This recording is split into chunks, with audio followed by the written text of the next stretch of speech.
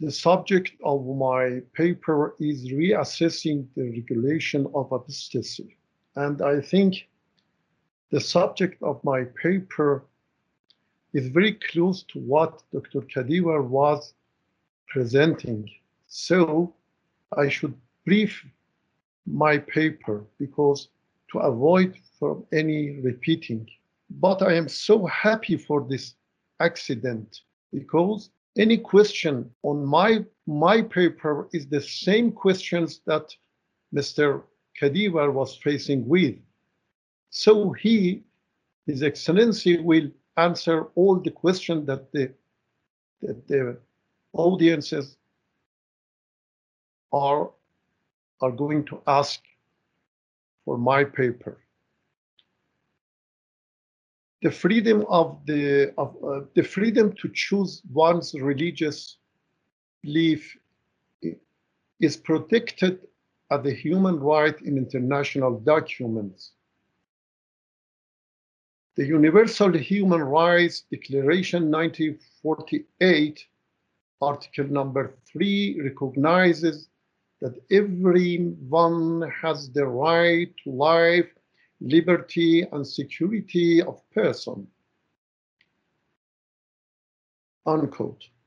Additionally, the International Covenant on Civil and Political Rights, Article number 3 says, quote, 1. Everyone shall have the right to freedom of thought, conscience, and religion.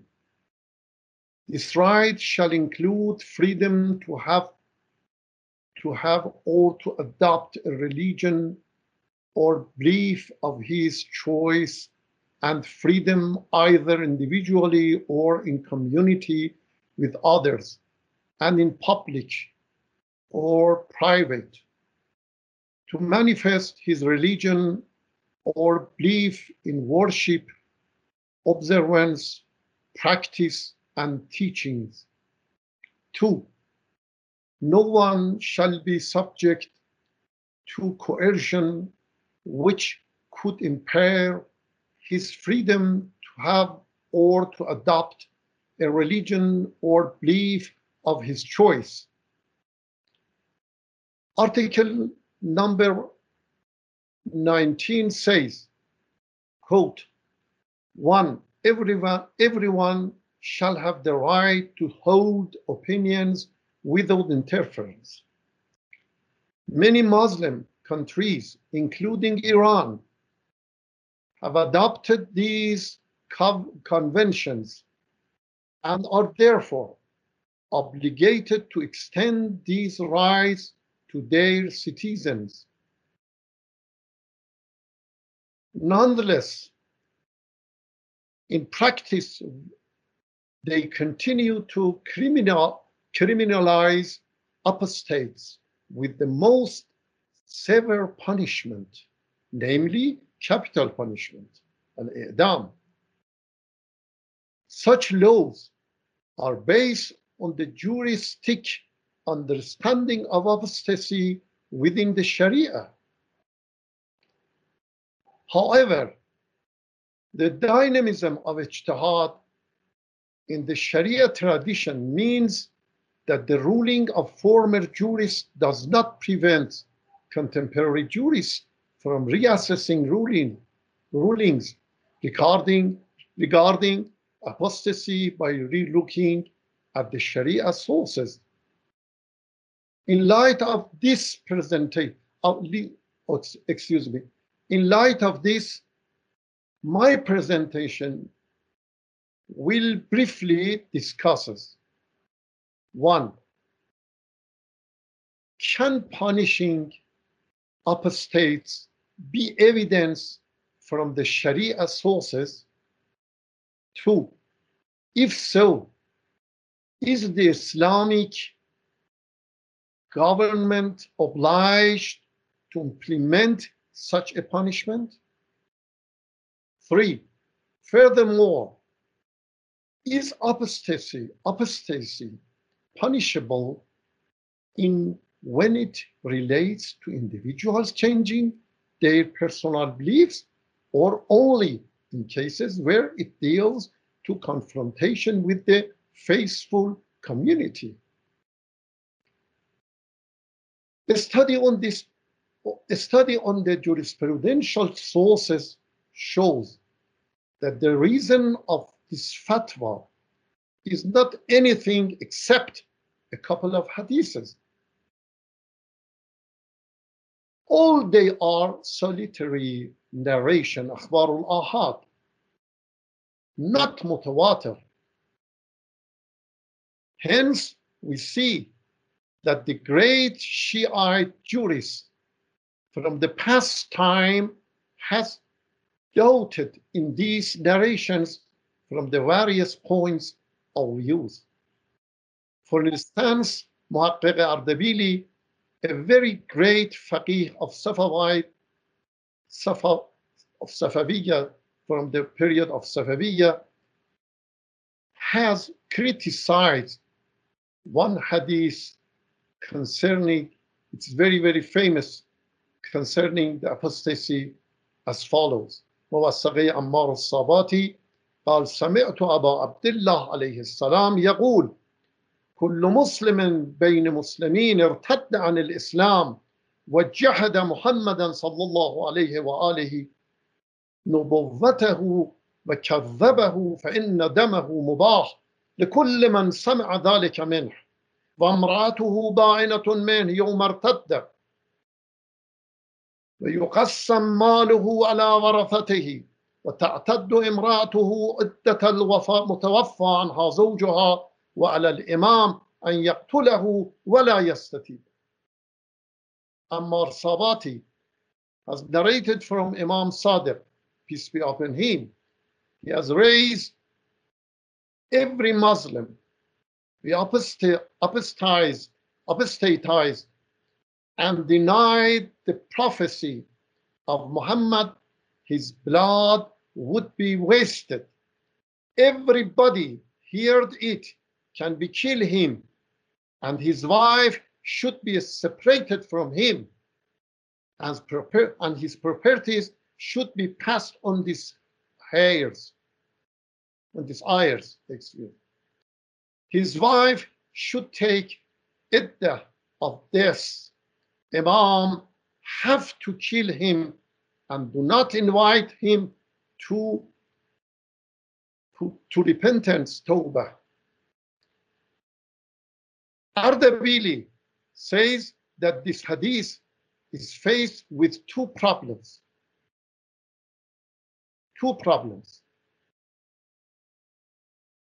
One is Za'f al-Sanad, and two, it is not valid because according to many great men of the science, Ilm al-Rajal, of the science of narration, Ammar of narration men, Ammar Sabati is from Fatahi school, not 12er. This was the first problem. And the second one, you see that it says everybody can kill the apostate, while no one of Fuqaha can agree with this idea. The orthodox fatwa is that killing of the apostate is in the hand of Imam alayhi salam, or, for example, Wali al-Faqih, mathalan, and not the ordinary people. Moreover, at the end of this hadith explicitly says that Imam should kill him. So there is a contradiction between the above and the end. Tanaqud al-Sadr wa Zayl. I would like to add some general points to what Ardebili has said concerning this hadith as follows. One, from the historical points of view, we have not received any valid report by the historian and narrators that at the time of Holy Prophet, the person has been convinced to the capital punishment and killed by him, sallallahu alaihi wasallam, due to apostasy. There are a lots of evidence leads us to the fact that killing the apostates the apostates has happened after Prophet in the time of the first Caliph. In this period, a group of Muslims refused to pay zakat, so they were accused to apostasy. The first Caliph issued the order of war with them. From this time, the subject of apostasy was raised, but no need to say that apostasy in that time has been a group of opposition against the Muslim society. While we are discussing on the subject of apostasy by thinking without any group movement and oppositional activity. Is there any evidence for punishment a Muslim? He says that I have studied a lot, but I could not accept the reason of Islam. Is there any evidence? I don't think so. 2, the study of fiqh sources shows that the rule of apostasy, capital punishment, also has been confirmed by many fuqaha, and we can say that is a famous fatwa, but there is no doubt that it is not consensus. Moreover, if somebody says that there is consensus, that is not authorized, because it can be documented by these narrations which have been discussed about them. Al-Ijma' al-Mustanad. 3, we can reach to this fact that the basic sources of this fatwa, I mean the capital punishment for the apostasy, is nothing except some hadiths and narrations. The hadiths, if we even ignore all the documentary inflows of them, undoubtedly they are single narrations, al-akhbar al-ahad. I would like to talk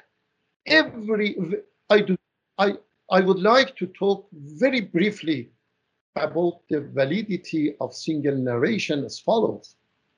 In spite that the validity of single narrations has been accepted by majority of fuqaha after Tusi, however, all the reasons were shown in the benefit of its validity have been faced with lots of criticism of others. The only reason is trustworthy, is ordinary rational conventions.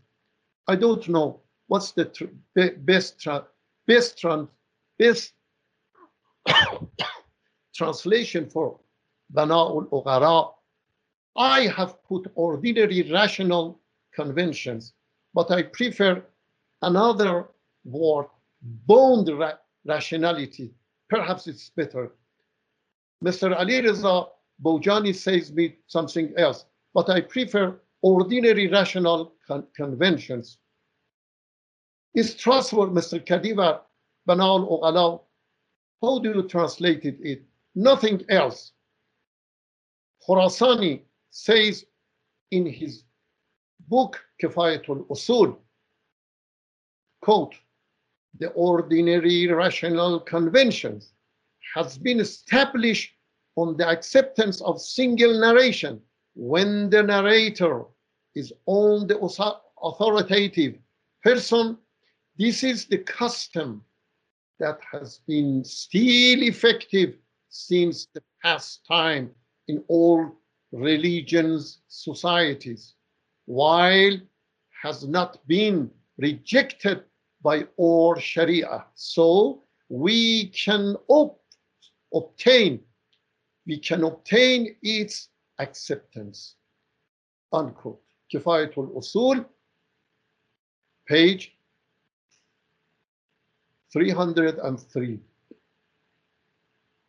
Therefore, the basic reason for validity of single narration is the conduct of wise people. Siratul Ughala.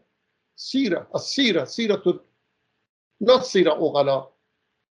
Siratul Mutasharri'in, Siratul Nas.